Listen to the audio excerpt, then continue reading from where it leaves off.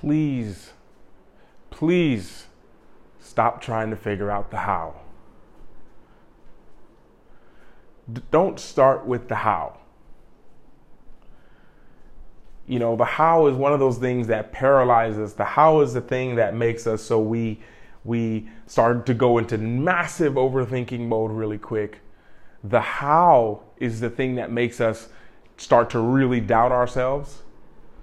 And the how is the thing that is the least powerful without knowing the what and the why. The how is the thing that will literally derail your dreams. Because even anything, if you think of anything you've achieved up until this point, anything you've achieved, if you were to look at the how and start where you are now and how you got to where you are, would you even believe that story? Would you even believe it? So the question I want you all to try to do, and of course these podcasts lately have been more of Coach Luke showing up, but I love it.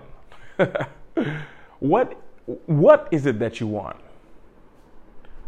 Do you want to be a pro athlete? Do you want to spend more time with your family? Do you want to, what is it? What is that you want? And the next question that people so many times forget to ask is why? Why do you want to do it? Why do you want to do it? So we can know the emotional charge. I have a lot of people that have reached out to me that want to work one-on-one with me. And I know instantly, usually within about 3 minutes on the call, how strong of a connection this is.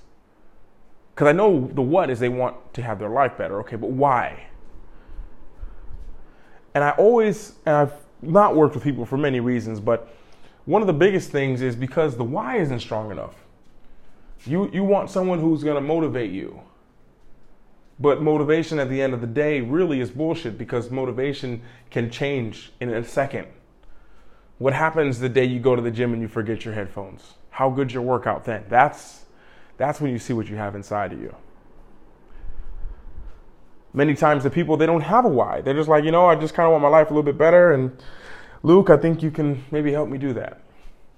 That's not worth my time. It's not my ideal client. Because the why should make you cry. I remember one of my first clients they're like, I just can't stand this anymore. They're like, I can't stand this. I can't do this anymore. And I was like, what do you mean? And they're like, I've been just doing these same things on repeat over and over, and I'm just so tired of it. I can't do it anymore.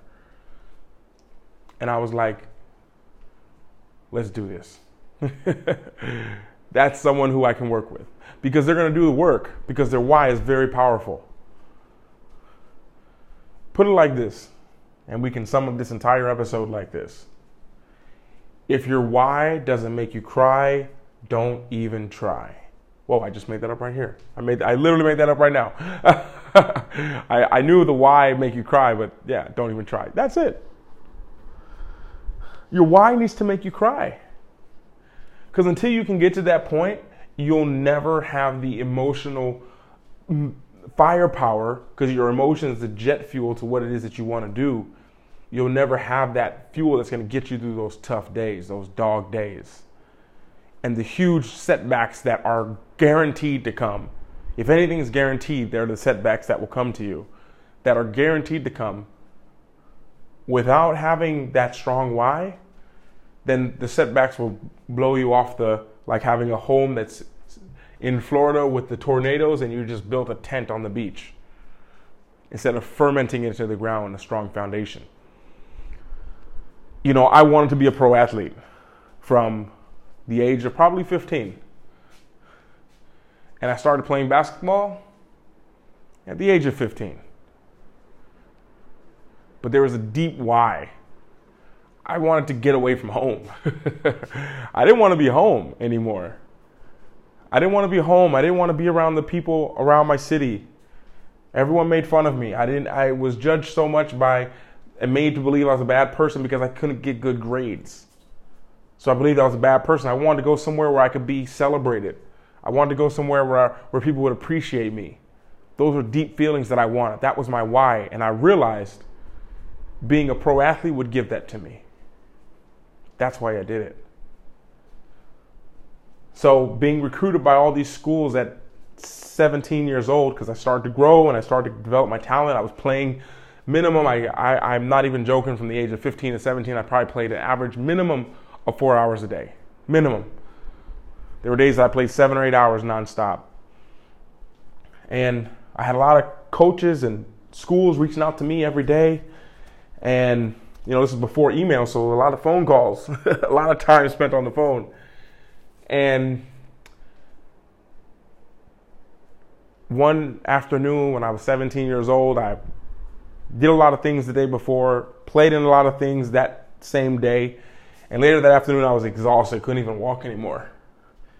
And I was leaving, and these people asked me, "Hey, Luke, we really want you to come play with us." I was like, "Man, I'm tired, but I'll try." And I remember just trying to run and jump and dunk the ball in the beginning and do a cool dunk. And I heard this sound. And as I landed, I looked down at my leg. My leg is in two pieces, basically. My bone is on the side of my leg. I'm looking at my shin, and I'm freaked out. I don't know what happened. It felt like someone just hit me with a bat as I was jumping. I still remember it. This was almost 20 years ago, and I remember it like it happened this morning. And that moment shattered my paradigm. So when you hear these paradigm shifts and paradigm, that's just the way you view the world. So the way that I viewed the world of I'm on this straight path to being a professional, that was shattered when my leg shattered. And it was at this point, I remember laying in the emergency room, and I remember looking out the window, and there was this it was a window that I could see through the window. There was a little square little window in the door, so I could see what's going on outside. And I see my mom arrive, and she didn't come straight in there to see me. She got stopped by the doctor, and I see him talking to her, and I see my mom shake her head, and I was like, "Oh man, that's not good." And I remember asking my parents, my first question, I'm like, "Can I play basketball again?" That was the only thing I cared about. I don't care what you have to do, I need to play basketball again. And I remember them just saying, "We're going to try to just make it so you can walk." But my why was strong. I knew I wanted to play. I knew I wanted to get out of my home. I knew I wanted to travel and be on living and be celebrated and appreciated. I knew I wanted that. And I wanted to make an impact on these people like I saw Michael Jordan when people saw him, how much he could have a positive impact. And that fueled me. That fueled me to finally get into a college. That fueled me to do better in college than anyone else had done in my college. That fueled me to make it further as a professional than anyone else did in my coming from where I came from. And that fueled me to never miss I never missed a game as a professional. I played in hundreds of games, probably over 1,000 games. Never missed one, because the days that I was hurt and I couldn't walk, I remember I tore my meniscus in the very beginning of my career, and they told me I need to really sit it out for the season. And one of my teammates had a girlfriend who was a masseuse, and she massaged the back of my leg for about 30 minutes before every single game for about 4 or 5 games, till I could start to run on my own 2 feet without pain.